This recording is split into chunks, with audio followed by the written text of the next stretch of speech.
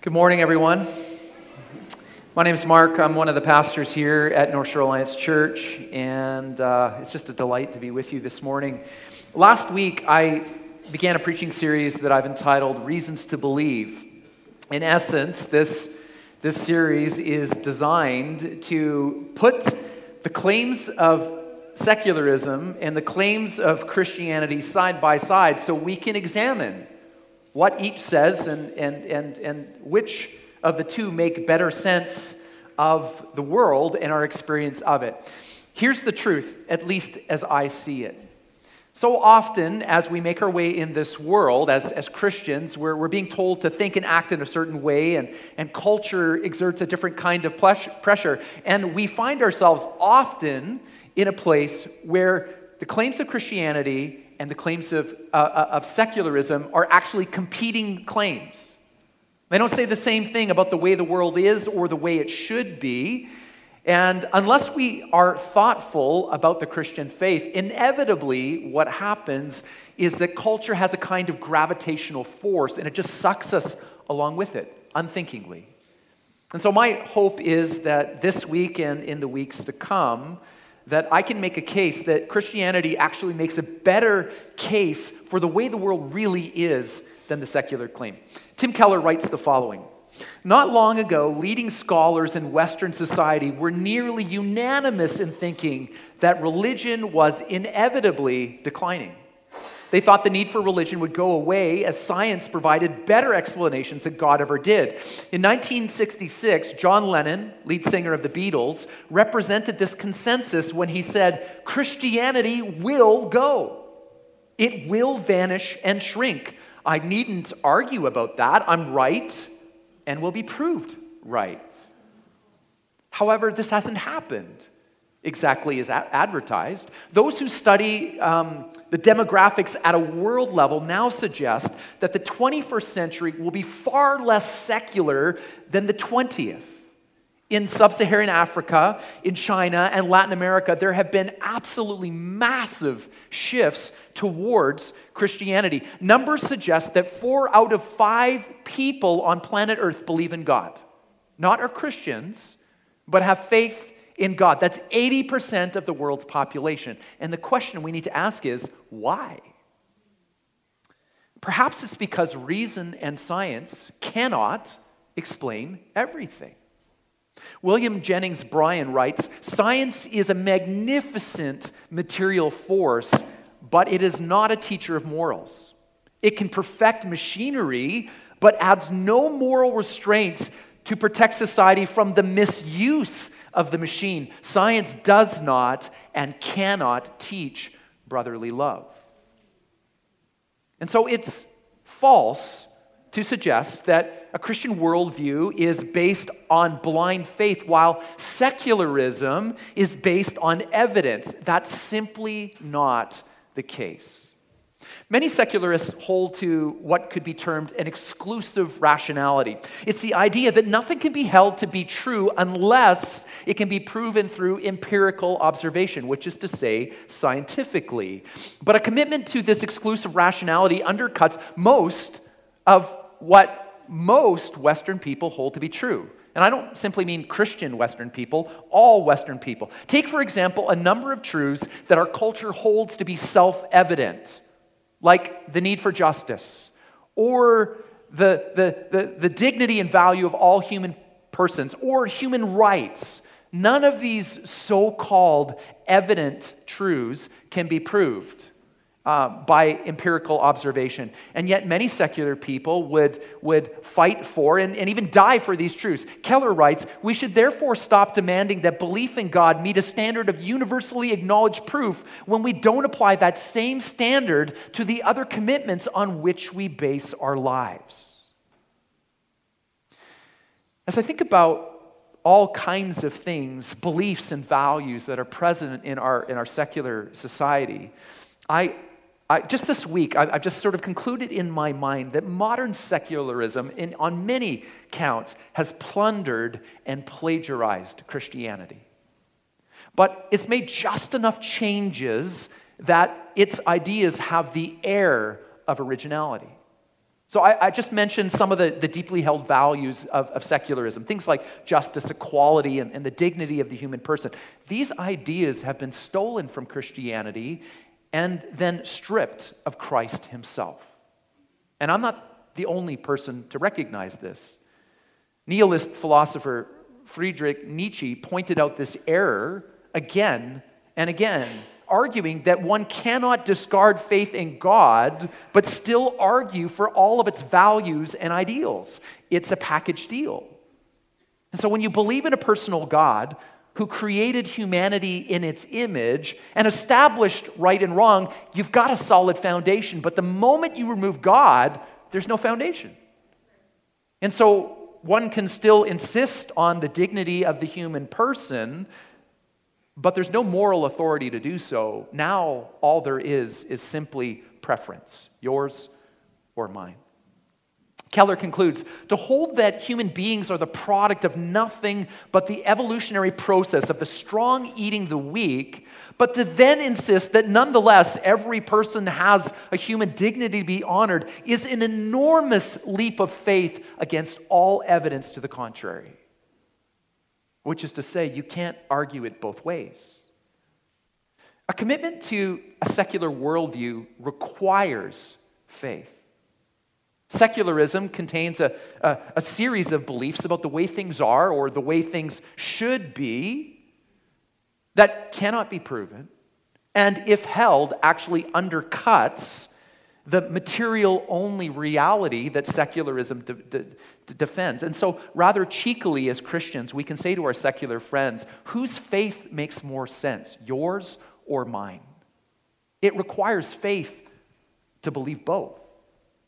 And what I want to do this morning is I want to turn our attention to a single subject that is deeply personal in our culture and is actively being worked out in homes and in schools and businesses and government. And the subject in question is freedom. I don't think there is a value in our culture that is more fiercely held or cherished than that of freedom. In one respect, we could study history through the lens of freedom, and what we would find is masses of people groups coming together according to ethnicity at times or economic status in order to throw off their oppressor, and all done in the name of freedom. My ethnic and sort of cultural background is that of the Mennonites, and if you were to trace the history of the Mennonites, again, you can see them in history running from country to country, from continent to continent at times, all in the name of freedom. The freedom to practice religion in the way that they want, freedom to practice education in the way that they want. In the early 1900s, the suffrage movement was about women and men fighting for women's freedom to vote. In the 1960s, in the civil rights movement in the United States, Martin Luther King and many others were fighting for rights and freedoms of African Americans. Freedom to drink from the same water fountains as white people. Freedom to go to the same restaurants, to sit in the front half of the bus, to vote, to go to good schools, to be treated as equals. And this fight for freedom has brought enormous good, but my question these days is, has it gone too far? Listen to what Charles Taylor writes. He wrote a book by the name of A Secular Age, and he summarizes the current thinking on freedom in our culture. He says, let each person do their own thing, and one shouldn't criticize the other's values because they have a right to live their own life as you do. The only sin which is not tolerated, as we all know, is intolerance. Now, let me just press pause for a second, and I want to redefine a term that I defined last week. The term is secularism. I referred to secularism or a secular age or a secular person as being the one who has dismissed the notion of God. This notion of an afterlife has also been dismissed, and in light of these realities, a universally held standard of right and wrong has been abandoned. In such an age as ours, there, of course, are things that are considered right or wrong, but they've become arbitrary terms that are subject to cultural whims. What's right today may be wrong tomorrow. And of course, we all have our own personal convictions on right and wrong. But in the absence of God, nothing and no one has any claim on the way that you choose to live. And so the question becomes, is this the kind of freedom that is helping our society? Or does this kind of freedom actually harm us? Tim Keller writes, the ideal of individual freedom in Western society has done incalculable good. It has led to a far more just and fair society for all kinds of people, including minority and women. But, Keller says, it's also false.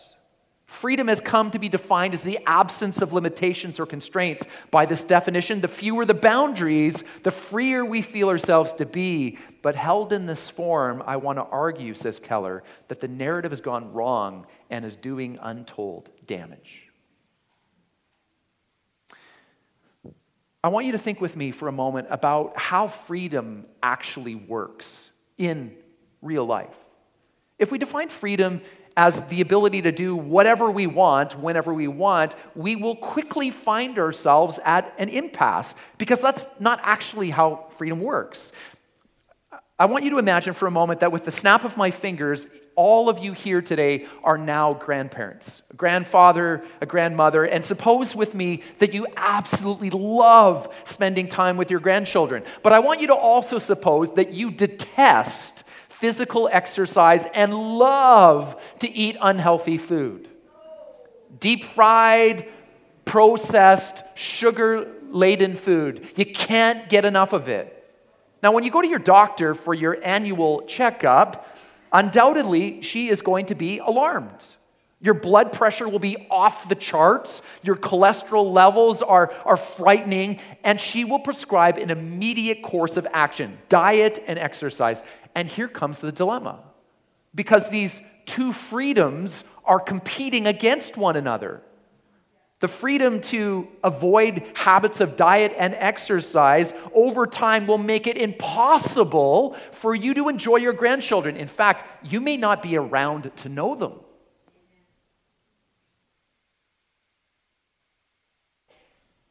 No one is free to exercise all the freedoms available at the same time. And so as a high school student, you may be free to ditch school regularly, but the exercise of this freedom makes it unlikely, even impossible, to enjoy good grades and to secure entrance into university. You may, as an autonomous individual being, feel the freedom to run off your mouth whenever you want, to direct harsh words at the people all around you, but this use of freedom is at odds with, in my perspective, a much more important one: the freedom to be in relationship, the freedom to give and to receive love. And so, as Keller suggests, real freedom is found in the strategic choices we make. We choose to give up certain freedoms in order to hold on to what we deem to be most important. Freedom, then, is not the absence of constraint. Instead, it is the choosing of the right constraints and the right freedoms which we will lose. Does that make sense?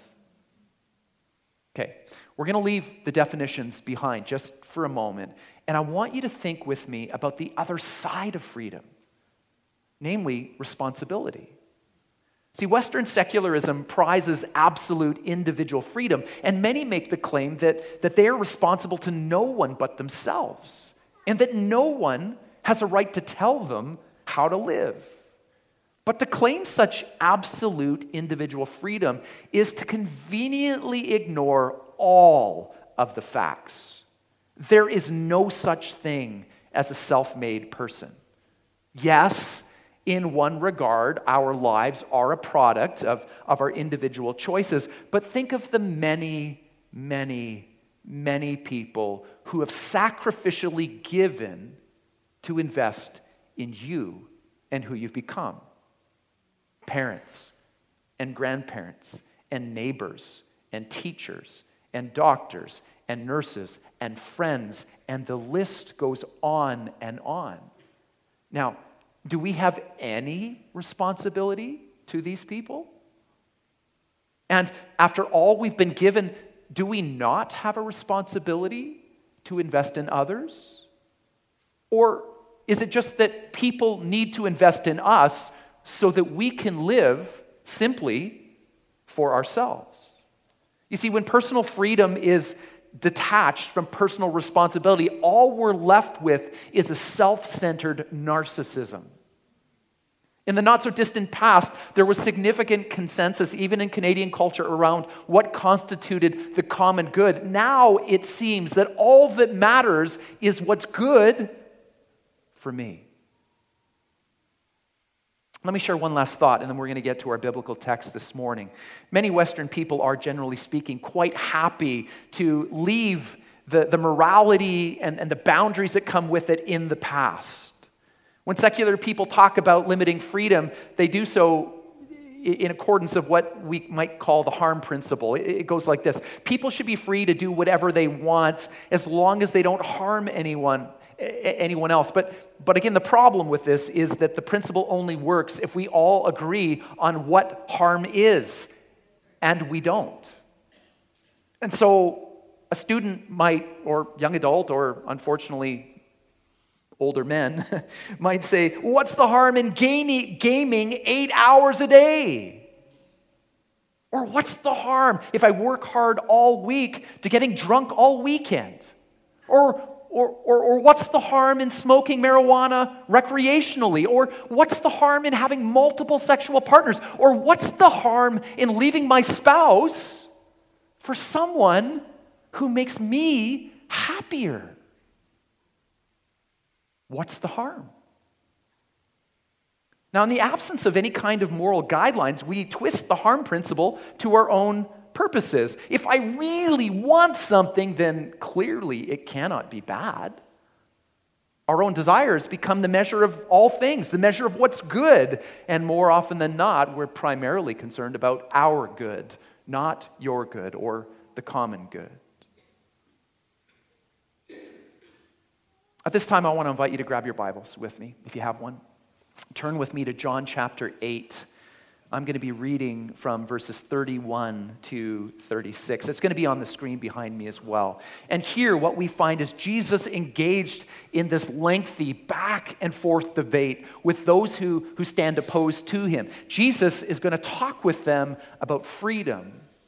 And though we're not going to get to the end to see how they respond, just know that they're not real happy about what Jesus says or what he means by it.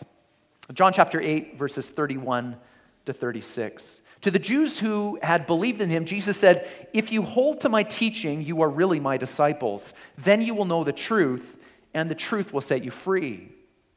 They answered him, "We are Abraham's descendants and have never been slaves of anyone. How can you say that we will be set free?" Jesus replied, "Very truly, I tell you, everyone who sins is a slave to sin. Now, a slave has no permanent place in the family, but a son belongs to it forever. So if the Son sets you free, you will be free indeed." Just by a show of hands, how many of you have ever been to the city of Chicago? Okay, number of you. Years ago, I found myself at a conference in Chicago. We had the afternoon off, so we made our way downtown. We were walking in the inner city. It's a beautiful city, and we were enjoying ourselves. And as we were walking down this one particular street, I saw a placard on the side of the building, and it said the Chicago Tribune, like the newspaper. Famous, world famous. And so me and some of my friends I was with, we decided to go in. And as you walk into the building, there's like a big open foyer with a vaulted ceiling, and impressively etched in stone all around, there are a number of quotes, all of which have to do with freedom or truth. And there, etched in stone, I read these words: "Then you will know the truth, and the truth will set you free." I know that quote. Jesus said that. Many of us know that quote. In fact, many people who don't know anything about Jesus know that quote. But sadly, these words, more often than not, have been lifted from their original context and then used to express the idea that truth in and of itself has this innate power to set people free. Knowledge equals power. Knowledge equals freedom. Sadly, as you and I both know, that's not how it works. I want you to think for a moment about all of the things that you know. All the things that you know that are good for you, good for us, good for everyone, things that you haven't put into practice. It's probably a lengthy list. We all know that responding to people in anger isn't a good idea. When we're angry, we often say and do the wrong things. We make matters worse. Almost never do we make them better. But knowing this truth is not enough. It doesn't help anyone. Freedom comes when we abide by this truth, when we learn to limit our tongue when we're angry. You see, what Jesus says here in John 8 with respect to truth amounts to an if-then promise. Jesus said, if you hold to my teaching, you are really my disciples. Then you will know the truth, and the truth will set you free. You see, the truth that Jesus is speaking about is bound up with knowing him, listening to him, and following him. And there's really no wiggle room in what Jesus says. The degree to which we hold on to Jesus and follow in his way is the degree to which we will experience the freedom God promises. And Christian freedom consists in two parts: freedom from sin and freedom for God and others. So first, let's look at freedom from sin. Sin is a distasteful word. It's seen as old-fashioned. Some would consider it actually to be a dangerous word, because this word reinforces the idea that there actually is a standard of right and wrong. And when a culture rejects the notion of God, automatically it must reject a universal standard of right and wrong. As long as we don't hurt anyone, we should be free to do whatever we want, or at the very least, to pursue what seems right to me. As I think about where we are right now, it's remarkable when I think about it, how quickly up has become down and down has become up. It wasn't that long ago that sin was understood to be a turning away from God, a turning to self, and this turn to self, the pursuit of self, was actually seen to be dangerous. It would lead to slavery. Well, today, the turning from God towards self is seen to be the ultimate good and the only true path to freedom. How quickly things change. But this pursuit of unfettered freedom isn't working. If it was working, if freedom really was as good as everyone says, and pursuing my ends and not limiting your ends, if it really worked, then one would think we'd be hurting one another less. We'd be enjoying life a lot more. Things would be easy, simple, and straightforward. There would be fewer complaints, arguments, conflicts. But of course, this isn't what we find. When will we realize that the pursuit of self-rule isn't working? That it won't ever work? Jesus said, everyone who sins is a slave to sin. When we make our desire the measure of all things, we become enslaved by them. In fact, whatever we pursue in life, whatever we make ultimate, becomes our master. Absolute freedom. I hate to burst anyone's bubble here today. Well, not really. Absolute freedom is an illusion. And if that's the case, then we need to choose our master carefully. Which master will lead to a life of greatest freedom and satisfaction? Let's think for a few moments about, we've talked about freedom from sin. Now let's talk about freedom for God and others. As we get older, we tend to stay up later. Maybe our parents buy us our first mobile phone. We get a bank card at some point when we turn 16. Our parents hand over the keys to the car. With age comes increasing freedom. That's how it works. And as Westerners, we tend to associate growth and maturity with increasing freedom to do whatever we want. But when it comes to relationship, this way of thinking actually cuts against the grain of relationship. Think for a moment about every experience of love you've ever had. And maybe more specifically about the love you've received from someone close to you, a family member, a deep friendship, a spouse. In so many respects, the experience of love sets us free. When we know we are loved, we are free to be ourselves. We don't have to pretend. When we know that we're loved, we're free to try things and fail, and we're not afraid that we're going to be rejected if we fail. The experience of love is perhaps the most freeing thing in the entire world, but the deeper the relationship we're involved in, the more we have to give up our independence. You can be in love, or you can be free and autonomous, but you can never have both at the same time. For the Christian, the freedom that comes from love is bound up with following Jesus. As we limit some of our personal freedom to do what we want, when we want, and instead choose to follow Jesus, what we begin to experience is peace, joy, and a love that actually makes us feel free.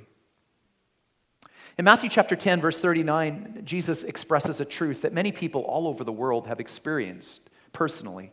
When we look at our own lives and we label it mine, when we live for ourselves, pursuing our own desires without constraint, we end up with a life, many of us, we don't actually want.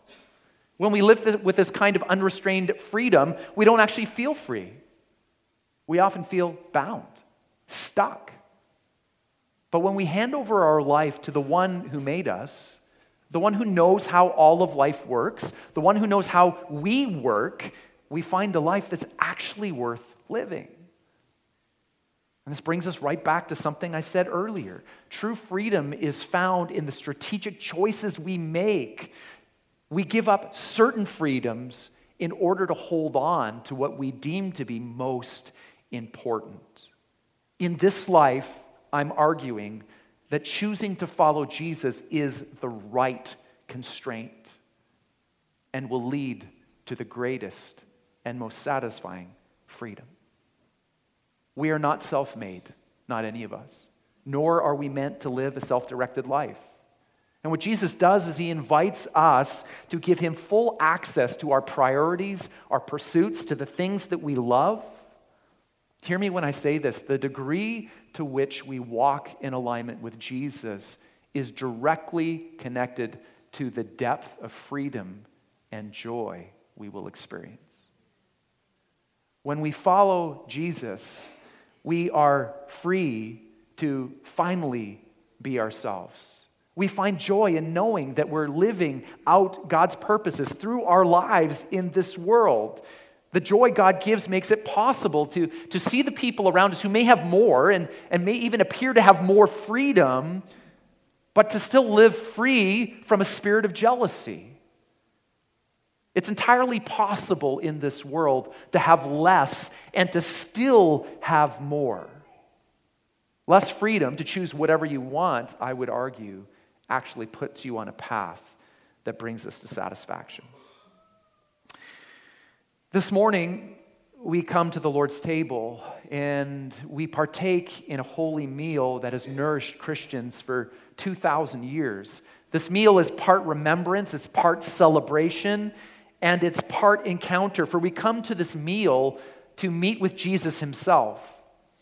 On the night Jesus was betrayed, he took bread, and after giving thanks for it, he broke it, and he gave it to his disciples, saying, "Take and eat. This is my body, which is for you." And in the same way, after supper, he took a cup, and when he'd given thanks for it, he said, "Drink from it, all of you. This is the blood of my covenant, which is poured out for the forgiveness of sins." Again, we're regularly told in this era, there is no God. You are purely a material being, and this life is all that there is. But in spite of this narrative, all of us are incurably spiritual creatures. We hunger for meaning, we thirst for significance, we long for the transcendent. And the pursuit of the material can't satisfy these longings. Jesus himself is the solution to our soul's hunger. In John 6, verse 35, Jesus said, "I am the bread of life. Whoever comes to me will never go hungry. Whoever believes in me will never be thirsty." I think we could all agree that forever is a really, really long time. And so when we wait in traffic for 20 minutes, stuck and not moving, and we say it's taking forever, it isn't. And when we are hunting for a new job and we can't find the thing that fits us perfectly, and we say this is taking forever, it isn't. And even if we live for 40 years with chronic pain and it feels like forever, it isn't. Forever is a really, really long time. In fact, it's impossible to use the word time and forever in the same sentence because time has a beginning and an end. Forever doesn't. In John 6, verse 40, Jesus said, "My Father's will is that everyone who looks to the Son and believes in him shall have eternal life, forever life." God's desire for you and me would be for us to look to Jesus, to put our trust in him, that we might have a life with him and with all that is good that will never, ever end. So there are really no barriers to you coming to Jesus, not your gender, your ethnicity, your age.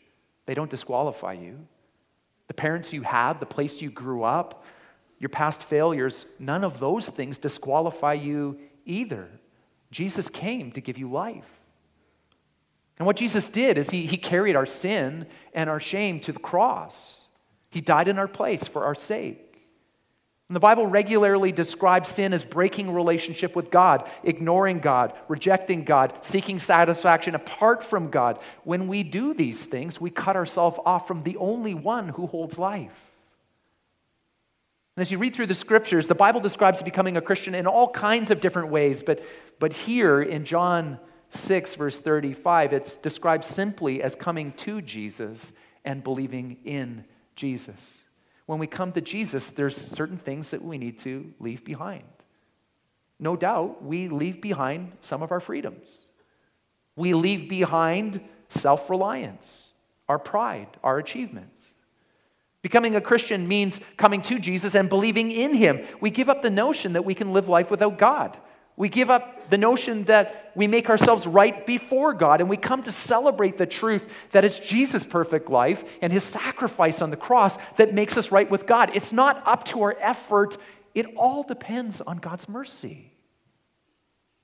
We cannot save or satisfy our own lives. We need Jesus, and this morning, I invite you to come to this table to feed on Christ in your hearts by faith. This time I want to invite those who are going to be serving the bread and the cup to come and find their place. We're going to have 3 stations here on the main floor. Up in the balcony, we have 1 station on my right and another to my left. Just one brief instruction. In light of the cold and the flu season that is upon us, both up top and here on the bottom, we have some hand sanitizer that are just on the ends of the aisles. Make sure you put a little bit in your hands, and let's do our part to make sure we don't make one another feel worse. So I'm going to hand things over to Rich and the band. They're going to lead us as the music begins. Feel free to come, beginning at the back row and making your way to the front.